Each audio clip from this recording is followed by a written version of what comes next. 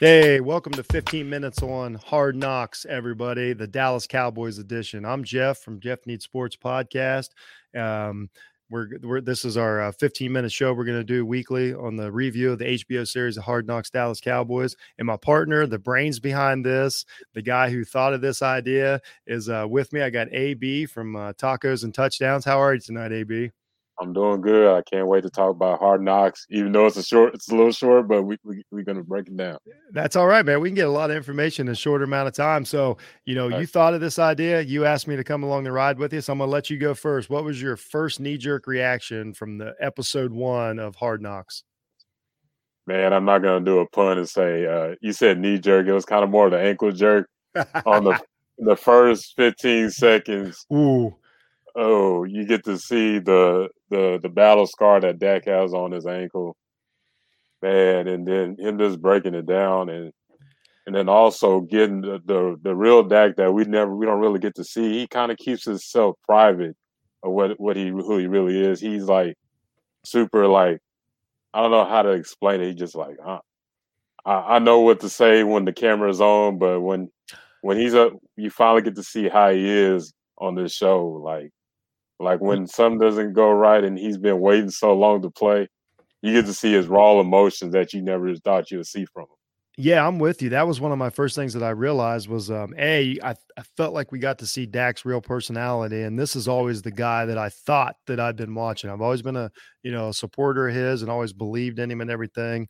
And this is the guy that I thought I even liked, and it's just my personal thing. Like, I don't mind the swearing. I don't mind the kind of like being disgruntled because he couldn't go in the game, the kickback. He really felt like a guy who understands his place, even after the huge contract last year. That everybody always throws the money around, but he just felt like a guy who genuinely wants to win and get out there and do it for his team. And yeah, that was tough. The ankle thing, full disclosure, you're a Dallas Cowboys fan also. So that had to be a little tough to watch because that really changed. That changed the NFL season last year, not just the Cowboys. It definitely was, and then being there at the game, watching it when it happened. Oh, you were there.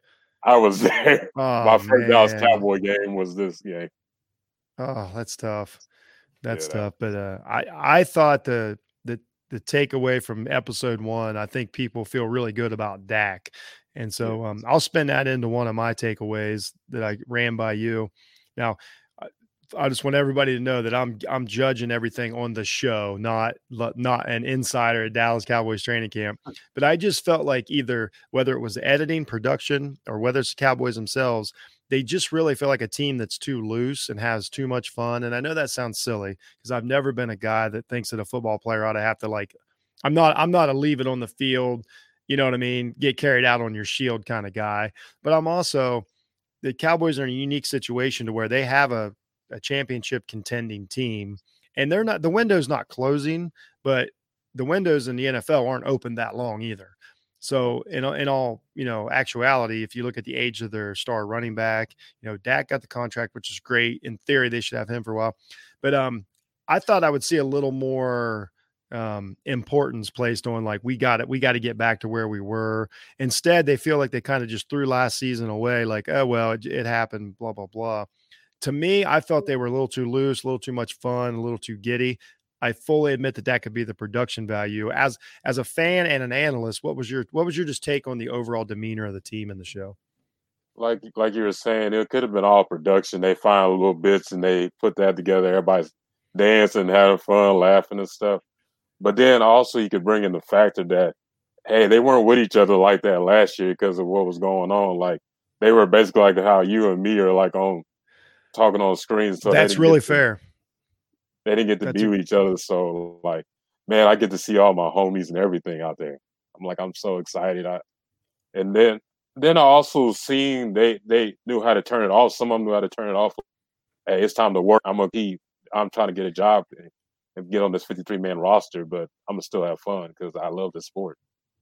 No, and that's a totally fair point. Like I say, it was all just knee jerk on production. I think I like that take on it the best. That you've got a bunch of people that do this for a living. They depend on all the fans. I mean, training camp last year was probably zero fans, I would imagine. I know there were some fans in the stands late, but it was nothing like what they had the other day. So it had been it's really been 2 years since they've had that kind of like camaraderie and all that. And, I don't know if you watched Hard Knocks last summer with the LA teams, but that was tough to watch. It was just a different atmosphere. So actually, I feel better about it. As someone who thinks Cowboys could be really good, I think I have a better take on that.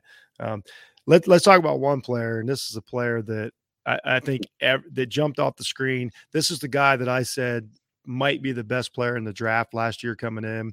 To me, I think he was an absolute gift to the Cowboys. I said it on draft night. I said it before draft night. I remember watching him play against my beloved Ohio State Buckeyes. He jumped off the field, and we're talking a field that's full of really good players. It's Micah Parsons. I think everybody's talking about, if it's not Dak, they're talking about Micah Parsons, after last night. So, let's hear how you felt. You had to feel really good watching that. Oh yeah, like I watched a couple of clips of Micah Parsons, like when he did play Ohio State. I wasn't thinking about him being a Dallas Cowboy, but when he got drafted, I was like, okay. And then when I started looking into it, like, oh, wait a minute, we got us some right here. And then seeing him on Hard Knocks, you see this guy full of energy, loves the game, he's goofy as hell, just to put in that factor. But then watching him, like one of his teammates, I'm gonna call him Seawall. I don't know, I'm not gonna butcher his last name. It was like a fullback. He said, Yeah. "Hey, you ain't about that." And then they started competing, and he lost, but he was like, "Hey, I'm gonna get you next time." Best believe that. He's that type of guy. He's like, "Hey, I'm trying to blend in with the vets. I'm trying to learn and still trying to show out because this will be my team soon. I'm going to be the quarterback of the defense." Yeah, I thought like I say, he came off exactly how I thought he would. I just really believe in the guy and his ability. I think he's the next generation of linebacker. I know you do. If anybody doesn't know, go check out, Aaron B stuff on offtheballnetwork.com. He does a lot of a draft analysis and players coming up and college players and stuff. So I know, what you're seeing when you look at this talent. To me, he just jumps off the screen. He was everything that I wanted him to be. In last night's show, the famous scene of Dan Quinn calls him after the big play, right when he's going out of the game. Everybody's going to talk about him going to the phone, and it seemed 100% genuine. Him wanting to get back in the game. I mean, did you feel that was a genuine moment, or did you feel that it was for Hard Knocks? I think that was definitely a genuine moment because when he said hello, and when Dan Quinn said, "Hey, great job," and all that stuff, but that's all we need to see today. His face dropped. You seen the person from the kind of like what you call me, the like, come on now. Yeah. Like he's like a kid, like was having a good time with his friends. Then his parents said, "Hey, it's time to go," and he's like, I don't want to go. I want to keep playing. I thought I thought they did a great job with that phone call, because that's something that we don't get to hear a lot, and that's really the business side of it. Like Dan Quinn's like, and I tell you what, like if you're gonna take, just wild, out of space knee jerk reactions, I thought Dan Quinn came off really good in that situation. He's like, "No, man, you're done. That's it." Like there was no conversation to be had. So if you want to, that's what we're here for, is to overreact. If you want to overreact, you say like, Dan Quinn's not going to let, a rookie run the show. Yeah. He had a plan. He got what he wanted out of it. He talked to Mike about what he needed to. He's like, you're off the field, man. So I thought he came off really well in that moment. I thought that was a great moment between Parsons and Van Der Esch on the sideline. That conversation they had, like that. I don't know. I thought that was probably the best. To me, that's probably the best part of the show, outside of maybe Dak at the beginning. The montage with Dak throwing the football was really super cool. I'm sure it made you feel good. Oh yeah, it was good. It was like the production. Kudos to y'all because y'all made that look fire. I was ready to watch football right now. And it's so cool because and just as the technical side, these guys turn this around so quick. I'm amazed at the production team and what they do to this show, because it comes out on, it's given to us on Tuesday night, and most of the time they don't stop filming until Sunday. So they've got less than 48 hours to give a product like this. I'm so impressed as the production value of it too. you know, you know, well, let's talk a little bit about another thing that I guess I didn't know myself is the relationship, and you brought this up between Zeke and Dak. I know you want to touch on that a little bit. I thought it was neat, and then I probably got some follow up comments that probably don't align with that. But I'll let you go, and let's talk about Zeke and Dak for a second. The bromance. Let's call it a bromance. That was actually the word I was gonna send you, but yeah, you kind of seen clips of like on the sidelines on TV, and you're like, man, I actually want to see, are they really like close friends? Or are they just close teammates when they're on the field? But they're like little brother and big brother type of deal. Like they play around, they got this weird little dance and all that stuff, and it was good to see. And like their birthdays are close, so they were giving exchanging gifts and stuff like it's Christmas or something. Like it was just good to see what and they can both afford some gifts. Yeah. And so I'm going to play both sides of this conversation. I do like the relationship. Once again, I'll reiterate, I do not mind players having fun. I don't think football should be the end of the world. They're welcome to enjoy being young. We always forget how young these guys are. But something that kind of thought about though, and this is on the football side of it. Do you think that Dak would benefit though from having, I'm not saying get rid of Zeke or anything like that, but if he had a veteran, especially playoffs and maybe a Super Bowl, maybe as a backup in that backfield that could stand beside him every now and then and kind of help him along and get him through some of this. The famous one I remember when Marshall Faulk, when he got traded to St. Louis all those years ago, Kurt Warner always says that Marshall ran the offense. Like he helped Kurt with calling out offensive line signals. And that's the one thing about this team is that the leadership is, they've came up together and that's fine. But would Dak benefit to have just one grizzled veteran, you know what I mean, back there to kind of, I think Dak's a little more serious than Zeke, I guess is what I'm getting at. Yeah. What do you think? I think he'll definitely benefit having a veteran like, hey, maybe you should do this or something like that. Like if a play goes wrong and it's 4th down and he's on the sidelines talking to him, saying, hey, giving him stuff like that. He ain't got to be the superstar, but he knows his role as this being the mentor. And I think Dak would definitely benefit. I think Zeke would benefit for that one too as well. Well, you know what? The great point, because I hadn't even really thought about that. I think they both would. That's what I keep feeling that if we're projecting the team going forward, I really feel that they missed that. It doesn't even, I just want a guy that like knows how to get to where they need to get to, who's been there and can talk them off a ledge. Like right now, Dak's backup quarterback is useless to him. Like that guy's he's not that Bernie Kosar, or a guy like that, that helps another veteran get by and things like that. And the whole time I kept thinking, man, what would I give to have, I bet, like, let's say, I know he's still in New England, but let's say a guy like James White was there as the backup. Like, I just think that's a guy that could be like, hey, this is kind of a different perspective. It just feels like all their perspective, they're, whether it's CeeDee Lamb or whether it's Zeke, all those guys came up in the Cowboys. They don't have a lot of outside influence from other, areas. And I can't help but think that they would benefit from even a different perspective. That kind of jumped out last night. I love having James White on the team. I know that's a. He's still got plenty of talent in the tank.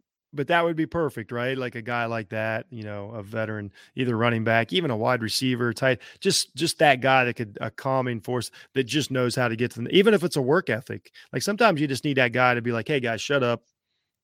Let's move on there. Like, and it takes the weight off. It feels like Dak is, at the same time, he's a young, learning how to be a superstar quarterback, and I know he's going to be for a long time. But he's also the backbone of the team, and I just worry about that coming off the injury and everything. If that's just too much of a load, that I wish they just had a guy that could like stand in front of him and take the blows and let Dak become a quarterback. I know it's a lot to take away from an episode last night, but that's what we're here for, man. So. Our 50 minutes is almost up. My last comment was, I know McCarthy did everything for the camera that looked great last night, but I'm never a guy that buys into all the like okay. So the whole Austin Powers thing I thought was silly. I know everybody loves it. You may like it. That's not the coach I need. I'm more of a Sean McVay type. I'm an X's and O's coach this day and age. I'm not saying it won't work. McCarthy, he tells great stories and all the rah. I did like what he did with the mojo thing as far as in practice. I thought that was pretty cool, but part of me still questions if he was the right hire for the Cowboys. So with like the minute or so we got left here, how do you feel about McCarthy as the Dallas Cowboys head coach right now? He really wasn't my first choice, but while I'm watching this, I'm kind of seeing why they have him. Maybe it works out, maybe it doesn't, but it's a lot better than Jason Garrett, to be honest with That's you. fair. Like, at least he'll get on them, and he's not just like no, that's very fair. Like, he's been there, and he brought that in the show about talking about the experience. It sounded like a old coach, and like basically like before this over, like it was just like a Friday Night Lights when that one of them players was like, "Hey, get you one of these, get you one of these." That type of, yeah, that's what I felt like came from it. Yeah, I thought the best thing he said all night was that that trophy's heavy. I thought that was pretty cool. I can see how, like, I'm with you. Knowing Jerry Jones, I don't even want to talk about Jerry Jones salting the egg McMuffin or whatever he did. That guy's way too old to be eating like that. But that he's rich enough, he can do whatever he wants. But I thought I can totally see why Jerry would hire him. I do agree with that, and we'll see. The season's going to tell. I still think last year they would have won the division. So I'm not going to kill the guy yet, but it just, as of now, I still have a question mark about it. So that's it, everybody. I know it's fast paced and I know we burned through it, but that's our new show. We're doing 15 minutes on the Hard Knocks. We'll be back next week. I'm Jeff from Jeff Needs Sports Podcast. You can find me anywhere you find your podcast. Hey, appreciate it for having me on, Jeff. I can't wait until the next episode. This is your boy, Aaron B. Check out Tacos and Touchdowns and check out my Twitter at Aaron B9001. Be kind and check out offtheballnetwork.com for all your sports needs.